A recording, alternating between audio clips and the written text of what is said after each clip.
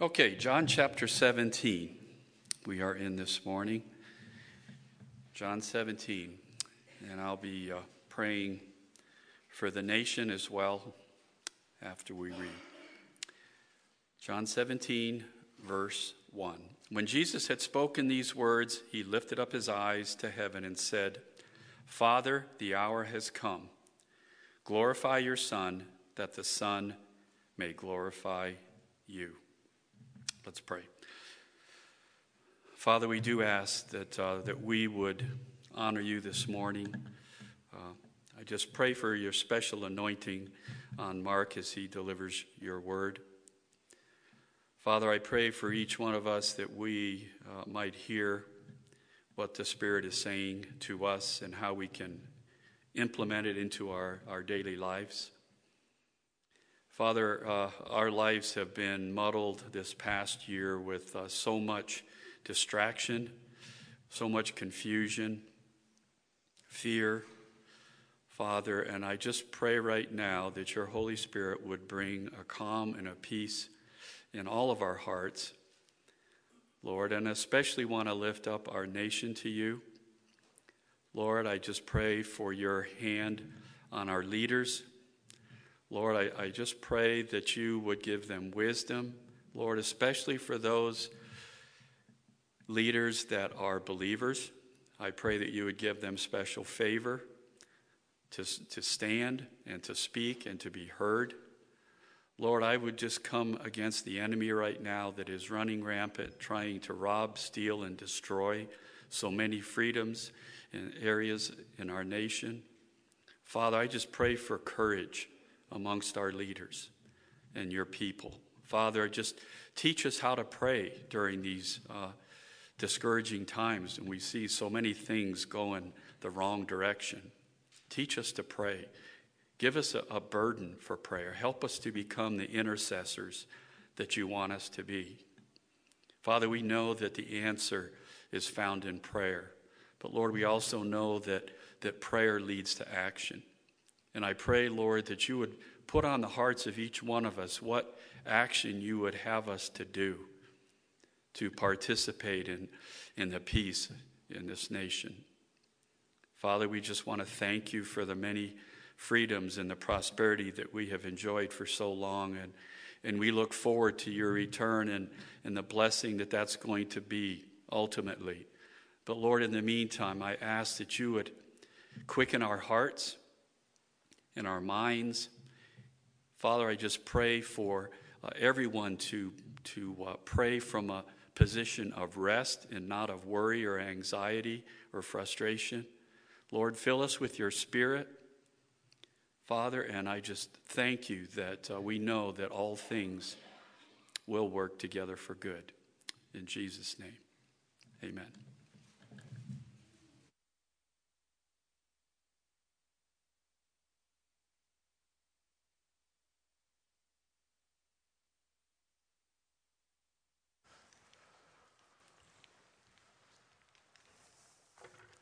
Good morning.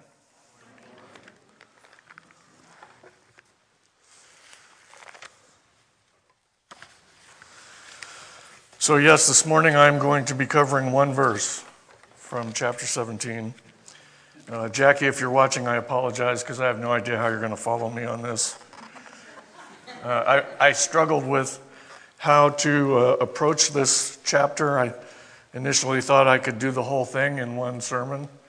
And the more I studied it, I thought, well, maybe I should split it up into 3 sections. And then the more I studied, I just continued to see so much depth in this particular chapter that I decided to focus on verse 1. Charles Spurgeon said, "Some brethren pray by the yard, but true prayer is measured by weight, not by length."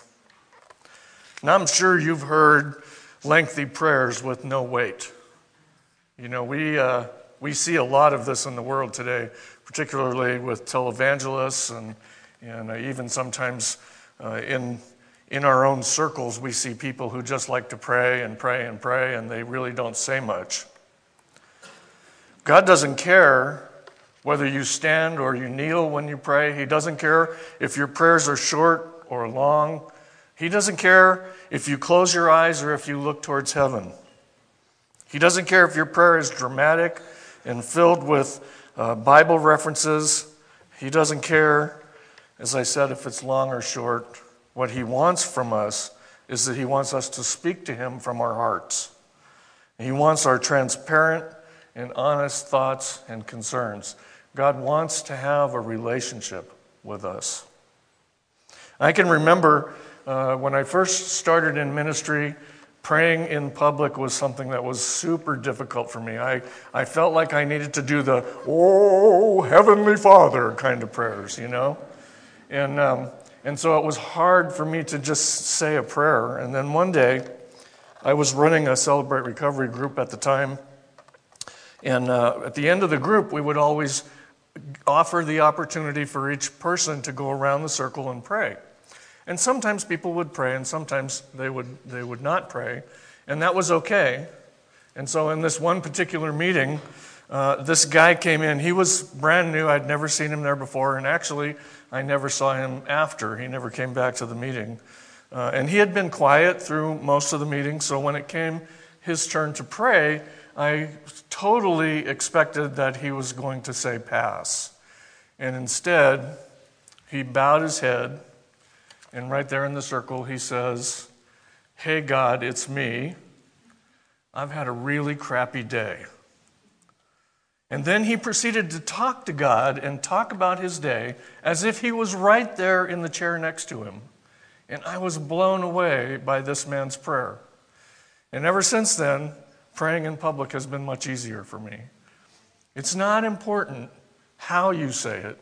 It's not important the posture you take. But what is important is that you open your heart and you pray genuinely and real with God. Perhaps you felt like your prayers are not good enough, long enough, or filled with the right words. Don't do that. Just speak to God as if he was there with you. The greatest prayer ever prayed is recorded in John 17, and it takes about 6 minutes to reverently read it out loud. So this is not a particularly long prayer. In fact, it's not the longest prayer in the Bible. That's found in Nehemiah chapter 9. And this is not the first prayer that Jesus prayed that's recorded in Scripture, but I think it's certainly his most important one. And there may not be much length, but as I said before, there's certainly a great deal of depth, and there's a lot of weight involved in this prayer. In fact, there's so much to learn from this prayer this morning that we're going to look at 3 things that I think we can learn about prayer just from this first verse. So before we get into that, let's quickly review where we are in this section of John. Just 3 days prior to this, Jesus had entered Jerusalem in what has become known as the triumphal entry. Riding on a donkey's colt, he was received as the conquering king, come to save his people from Roman tyranny. The people, including the disciples, did not understand the salvation that Jesus was bringing. Next, the Passover is celebrated in the upper room, and chapters 13 through 17 are known today as the upper room discourse. It's in the upper room, and as they walk the mile or so toward Gethsemane, that Jesus gives his final warnings and instructions to the disciples. He's headed right now to the cross. Now, I don't think we can overemphasize the mental and emotional state of Jesus' disciples during this time. These 12 men had lived side by side with Jesus for 3 years. Let's just picture that in your mind for a second. You know, we have this Bible idea of Jesus, but we don't really have an experiential live side by side with Jesus kind of a picture. But the disciples had exactly that. They had done life with him. Some of them had left families and businesses to follow him. They heard him teach, and they saw how he lived. They observed firsthand the miracles that he performed. They saw him run up against the authorities and the law and walk away unharmed. They had put all their hope and all their trust in him. They were living the truth of John 13:1. Having loved his own who are in the world, he loved them to the end. And yet, they still didn't understand what was happening. I think sometimes we look at these disciples and we think, what a bunch of knuckleheads. And they were. But they're the same kind of knuckleheads that we are. Because oftentimes we read the scripture and we see plainly what Jesus teaches, but we don't really stop to understand it. We don't really realize the import of what's being said. So during this discourse, Jesus would tell and demonstrate things that would shock them and surprise them and cause dismay to them. He starts by washing their feet. Amazingly to me, he even washes the feet of Judas. Then, during the Last Supper, Jesus would reveal that Judas would betray him, and that Jesus himself was about to die, and that Peter would deny him. Now, these things must have greatly confused and worried the disciples. Jewish thought about the Messiah at that time was that he would come and overthrow Rome and establish his kingdom on earth. Think for a minute about how excited they must have been as he rode into Jerusalem and the crowds laid down palm branches and shouted, Hosanna. They were thinking, this is it. Jesus has come. The Messiah is here. The whole world is going to change. Rome is going to be conquered, and we're going to be restored to our rightful place. There was no room in their minds at that point for a crucified Christ. But now he tells them the unthinkable. He's going away. Rather than conquering Rome, he's going away. Rather than build a kingdom, he's laying down his life. In fact, in a few short hours, they will witness him betrayed, arrested, put on trial, abandoned, mocked, falsely accused, beaten, and finally crucified. I imagine that even the last words he spoke in chapter 16 probably caused them to have reason to doubt and fear. He said, I have said these things to you that you may have peace. In the world you will have tribulation, but take heart, I have overcome the world. I'm pretty sure that these guys were like most of us, and that probably what they heard in that comment was, you're going to have trouble. The disciples' great expectations quickly turned to shock, heartbreak, and despair. So why is it so important? Why do I take the time to go over this so that we can understand how the disciples reacted to these events? Well, first, I think it's because we tend to be just like them. When things don't go the way we plan or the way we would like them, we get angry, we get confused, we get frightened. But mostly I think it's important because as we will see moving on in John, the change that occurs in these terrified, disbanded men is absolutely amazing after the resurrection. They turn from terrified and frightened to bold men of God ready to go out and spread the gospel. Now, that change could only have occurred if this story was true. There is no other reason for them to experience such a complete and total change in their lives. So in chapter 17, the group has left the upper room. They've made their way through the city of Jerusalem. They've crossed the Kidron Valley, and they stand on the banks of the Kidron Brook. And across the brook waits Gethsemane and the cross. Jesus knows this. And he's pretty much told the disciples this, but they still don't understand. And then, knowing all this, Jesus begins this most amazing prayer. In verse 1, he says, when Jesus had spoken these words, he lifted his eyes to heaven and said, Father, the hour has come. Glorify your Son, that the Son may glorify you. And so the first thing I think that we can note in this verse is that when we pray to the Father. Now you're probably thinking, well, duh, that's obvious. But you see, the traditional way for the Jews to pray during this time was to refer to God as our Father. The word that Jesus uses here is singular. It's Father, essentially my Father. The word Father acknowledges Jesus' submission and dependence, submission to and dependence on God, while at the same time he's emphasizing his equality with God as his Son. The relationship that we see displayed here between Jesus and God is intimate, it's familial, it's personal. That kind of relationship to God was completely foreign to the Jews of Jesus' time. In fact, to them it was blasphemous.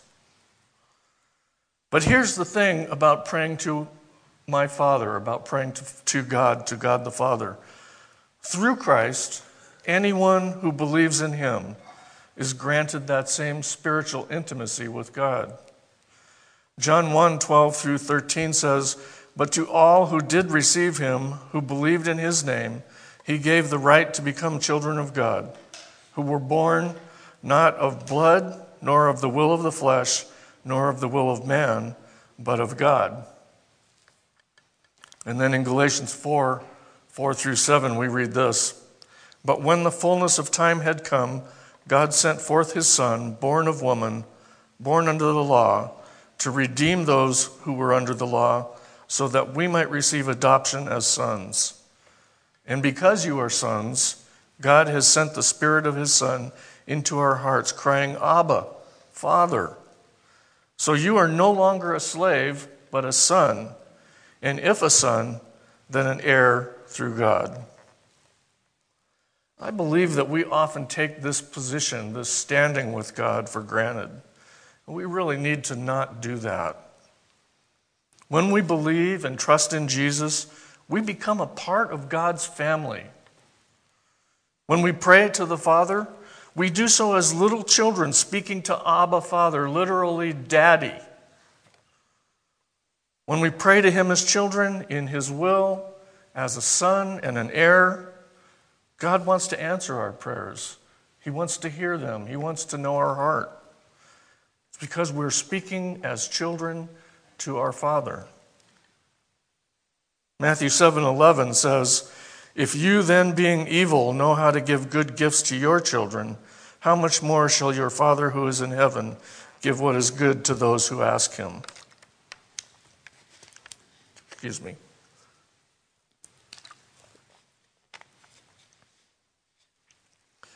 When we pray to our Father, God's heart reaches out in love to his own.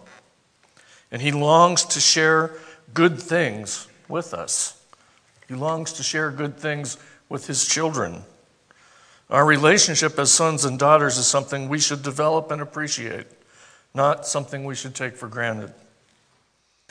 And there's another important aspect to Jesus' use of "my Father." Not only is he claiming to be the Son of God, and therefore equal to God, but he's also demonstrating his distinctness from God. Obviously, he's not praying to himself in this verse. This is God the Son praying to God the Father. In this prayer, Jesus demonstrates an important theological truth, that the Son is equal to the Father, but at the same time, he is distinct from him. The Son is a distinct person within the Godhead. By calling God his Father, Jesus is pointing to the fundamental reality of the Trinity. Now, technically, I think we could pray to any person of the Trinity, and I'm sure sometimes you've prayed to Jesus, you've prayed to God. We could even pray to the Holy Spirit, because actually they are all God. But each person in the Trinity is also a distinct person, and each person in the Trinity has distinctive roles. And the pattern of prayer that we see most often in Scripture is praying to the Father in the name of the Son and through the power of the Spirit. The second thing that I think we can learn from this verse is that we must be committed to God's will. Now, there's a song by a Christian artist named Bob Bennett. None of you know him. He's from a whole long time ago. But he happens to be one of my wife and I's favorite Christian singers. And this song says, Jesus, will you heal me? I've got a terminal disease. It's hard for me to talk to you unless I'm driven to my knees. And I confess that that's been true in my own life. But prayer should not be our last resort, but rather it should be our constant direction. And all too often, it's hard for us to pray for the easy things that are difficult. You know, we have difficult things that are super heavy and super difficult. And we have difficult things that are just not so heavy. We think we can take care of those on our own. And so we tend to pray for those impossible things, the bad diagnosis from the doctor, the loss of a job. But we tend not to pray, I think, for my cold or in gratitude to the things that God is doing for us and through us. There's a story about a storm that passed over the Florida coast and left a great deal of wreckage behind. The next day, as men were cleaning up their little town, one man said to another, "I'm not ashamed to admit that I prayed during that storm last night." And the man's friend replied, "Yes, I'm sure the Lord heard many new voices last night." You see, isn't that the way we tend to live our lives? It's when the emergency comes, when the sudden thing that is just beyond our control comes, that's when we turn to God. And really what God wants is He wants to hear from us, and He wants us to be committed to doing His will, not just in those big, heavy things, but in everything we do. You see, prayer is not just one of those little red boxes that we see in buildings that say, "Open in case of emergency." I personally enjoy sharing good things with my kids. Debbie and I have raised 5 children, and I will tell you that if they only spoke to me when they were in trouble or they needed something, our relationship would deteriorate pretty quickly. I want to help them when they're in trouble, but that's not the only time I want to hear from them. I want to help them when they're facing a crisis, but that's not the only time I want to hear from them. And it's the same way with God. Our relationship should be one where we speak to God constantly. We tell Him about the good things. We thank Him for the blessings we receive. We thank Him for the trials that we face. But we also turn to Him in times of emergency. Unless we do the will of God, our living will contradict our prayers. Jesus' entire life was an example of Him living in and doing the will of God the Father. His life is an example of the connection between prayer and the practice of God's will. We see in the Scripture over and over and over again Jesus taking time out to pray. We see that He leaves the crowds and He goes away to spend time with His Father. Mark 6:46 says, after bidding them farewell, He left for the mountain to pray. And then in Luke 5:16, we see, but Jesus Himself would often slip away to the wilderness and pray. You see, Jesus has hundreds of people following after Him, clamoring for His attention. Heal me, help me, teach me. But He still takes time to separate Himself from that noise and all of that commotion to spend time with God the Father so that He can continue to do God's will. Luke 6:2 says, it was at this time that He went off to the mountain to pray, and He spent the whole night in prayer. I don't know about you, but 10 minutes is difficult for me sometimes. The whole night blows my mind. But this is the kind of relationship that Jesus had with God the Father.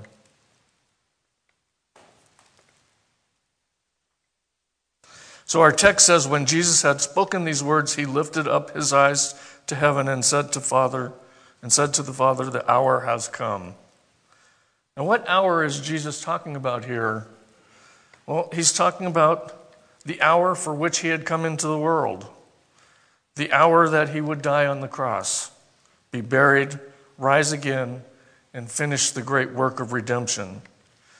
Jesus is facing a horrible, painful, disastrous, wondrous, joyful, redemptive hour, and it has finally arrived as he begins this prayer. Jesus' sole focus was to do the will of his Father. In John 6:38, he says, "For I have come down from heaven not to do my own will, but the will of him who sent me." Jesus was committed to do the will of God right up to and including that final hour that would bring him to face the cross.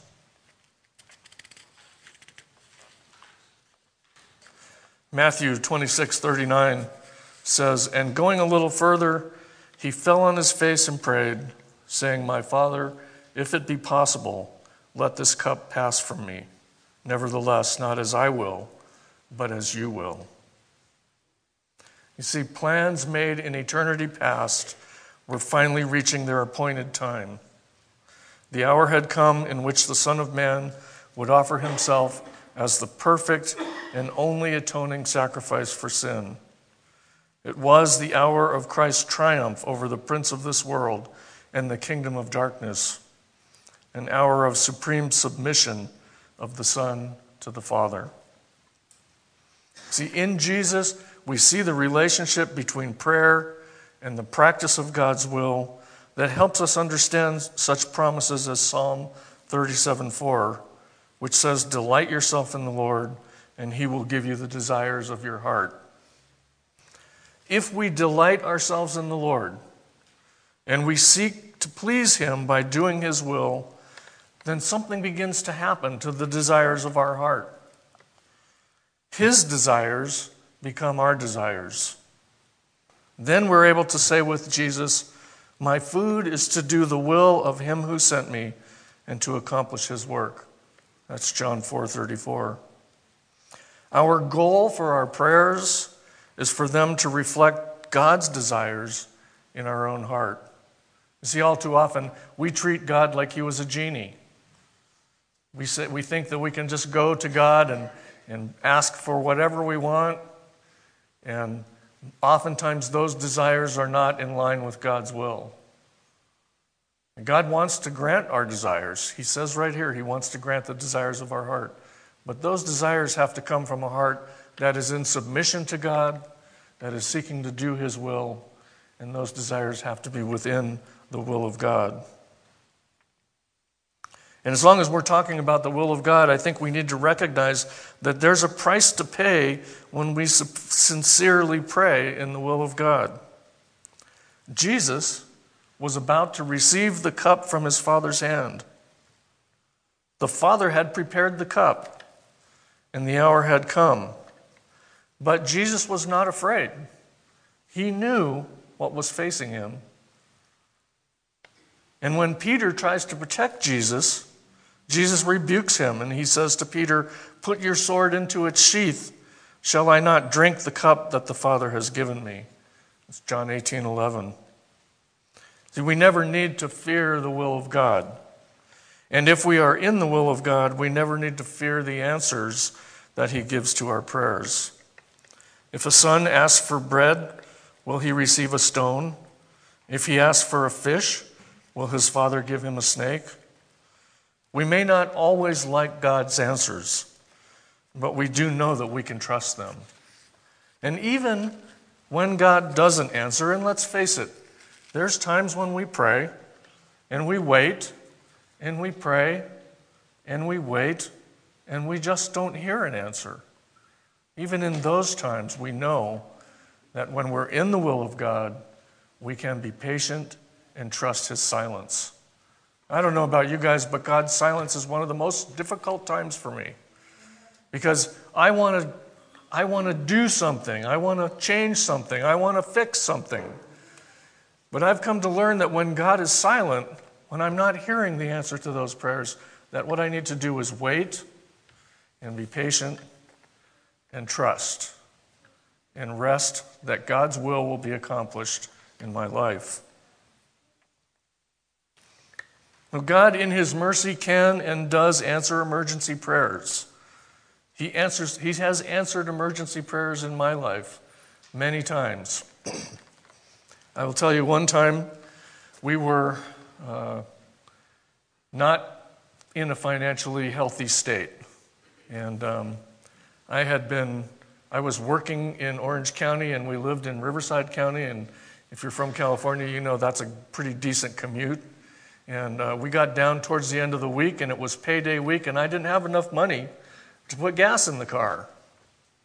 We literally were so out of money, I couldn't put $10 in the car to make it to work in order to pick up my paycheck.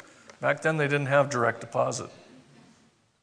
And so we kind of mumbled and grumbled, and I went out to the garage, and I collected all the aluminum cans that had built up there and crushed them and put them in a bag and took them to the recycler. And I got like $10 or $12, and that got me gas through to the end of the week. And got my paycheck, and we went to church that Sunday. And one of the elders of the church came up to me and said, "Mark, how's it going?" And I was still pretty unhappy. I felt that God had left me hanging. I had to cash in aluminum cans to get to work, for crying out loud. And I said to him, "It's not going very well. I actually had to cash in aluminum cans to get enough gas to go to work." And he looked at me and he said, "Thank God for aluminum cans." And I went, duh, what's wrong with me? And so we need to trust God.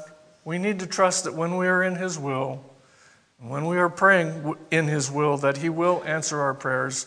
And yes, as I said, He will answer emergency prayers, but He prefers that we be in constant communication with Him. In fact, I'm convinced that if we seek to live in His will, we will probably have fewer emergencies. I'm not saying we won't have any, but I think we will have fewer. If prayer is an interruption to our lives, then something's wrong. Like our breathing, our praying should become so much a part of our lives that we're often not even aware that we're doing it. So the last thing I want to pull from this verse is that the glory of God should be our primary concern. I've been, for some reason, recently praying, God, as I close a prayer, I pray, God, let this be for your glory. In Jesus' name, amen. And so it kind of surprised me when I read this verse, and suddenly I realized that glorifying God should be of our primary concern. The text says, when Jesus had spoken these words, he lifted up his eyes to heaven and said, Father, the hour has come. Glorify your Son, that your Son may glorify you. The word glory is used in one form or another 7 or 8 times in this prayer, depending on the translation you're reading. What does that word mean? What does glory mean? Well, in the Old Testament, the Hebrew word translated glory means weight, that which is important and honorable. It's something that has substance to it. Paul's phrase, an eternal weight of glory, in 2 Corinthians 4:17, carries this idea, the idea of weight, of something that's important and honorable and heavy. In the New Testament, the Greek word translated glory means opinion or fame, and it's good opinion and good fame, not infamous. The theologians tell us that the glory of God is the measure of all that he is, the manifestation of his character. The glory of God is not an attribute of God, but it is instead the sum of all of his attributes. He is glorious in wisdom and power. He is glorious in his mighty works and in truth. He is glorious in justice and in mercy. And he's glorious in the grace that he bestows upon us. Jesus' main focus had always been to glorify his Father, perfectly submitting to the Father's will. Perhaps, even ironically, it is through the cross, the most shameful of deaths, that the Son of God displays infinite glory. The thing that seemed to be the worst possible outcome to the disciples was in reality Jesus' ultimate victory, the fulfillment of God's will for the salvation of man. C.S. Lewis wrote, "The glory of God and, as our only means of glorifying Him, the salvation of human souls is the real business of life." You see, there is nothing more glorious than bringing an unbeliever into a right relationship with God. God's glory is displayed in that act more than anything else. When Jesus asked the Father, "Glorify your Son," He was asking that the eternal plan of redemption be fulfilled exactly as it had been planned. This was Jesus' only request for Himself in this prayer, that the Father would give Him the glory through His death, resurrection, ascension, and crowning as King. In turn, Jesus glorifies the Father because God's will is fulfilled in Christ on the cross. This request is not one of self-interest. Jesus is not asking for something that is something for Himself, because let's face it, this request involves Him going to the cross. The cross displays God's glory, revealing His righteousness, His justice, and His holiness in requiring the precious blood of His Son, a lamb unblemished and spotless, as a payment for His holy wrath against sin. At the same time, it demonstrates His immense grace and mercy and love in sending His only Son to die for the utterly undeserving. Us, you, me. Jesus died when we did not deserve that sacrifice. Friends, all of us here have a terminal disease. And that disease is the power of sin over our lives. And do you know why sin has any power over you at all? Well, I'm going to tell you why, and it's a harsh answer. Sin has power over you because you love it. Sin is pleasurable for a time.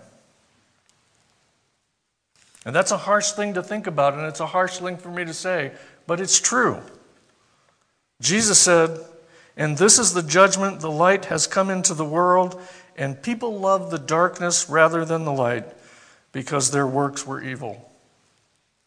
Not only do you love sin, not only do we love sin, but we're powerless against it. Romans 5:6 says, "For while we were still helpless, at the right time, Christ died for the ungodly." This is the good news of the gospel, that we are hopelessly lost and condemned in the presence of a holy and just God. We are unable, utterly unable, to save ourselves from our sin nature. But the good news is that we don't have to. Jesus has done that for us. He took our sin punishment on Himself on the cross. Until you understand your utter helplessness in the presence of a holy God, you will not understand or appreciate your desperate need for a perfect Savior. And if you understand that here today, let me tell you that you need to be reminded of it from time to time. Because like the sinful people that we are, we tend to forget how fortunate we are that God sent His Son to die in our place, to bear the punishment that we so rightly deserve.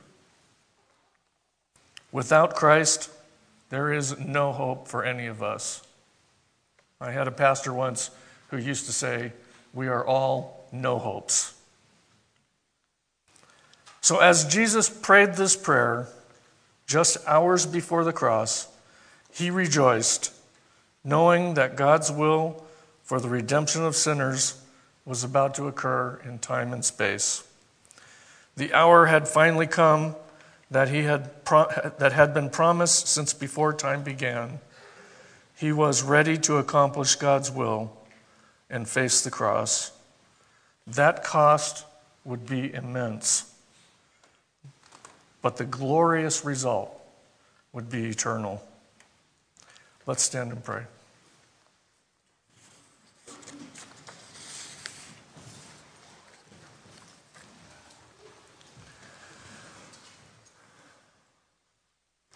Father God, we come before you today and confess that we are all utterly, totally, and completely lost and hopeless without Christ.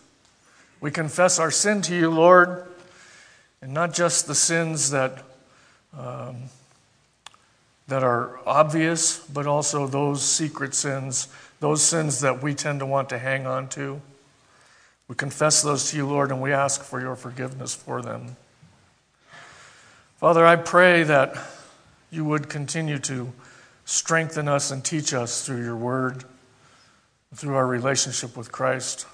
I pray, God, that we would constantly be reminded of the sacrifice that Jesus made, that we would constantly understand that without him, our position in standing before you is a position of lostness and eternal damnation. I pray, God, that we would learn to pray in such a way that it becomes like breathing, and that through praying constantly, we would be committed to doing your will, to glorifying you in everything we do. We oftentimes tend to think of glorifying you as a ministry work or a service work, but God, everything we do is to your glory. Our secular work, and really, Lord, there is no such thing as secular work, but the way we live our lives, the work we do in the workplace, the way we are with our families, the way we are in the community, and certainly the way we live and serve in the church, these things are all things that we do for your glory. Help us, God, to know your will, to be bold in following your will, and to teach and preach Christ crucified for the forgiveness of sins. We love you, God. We thank you for your many blessings. We ask these things for your glory and in Jesus' name. Amen.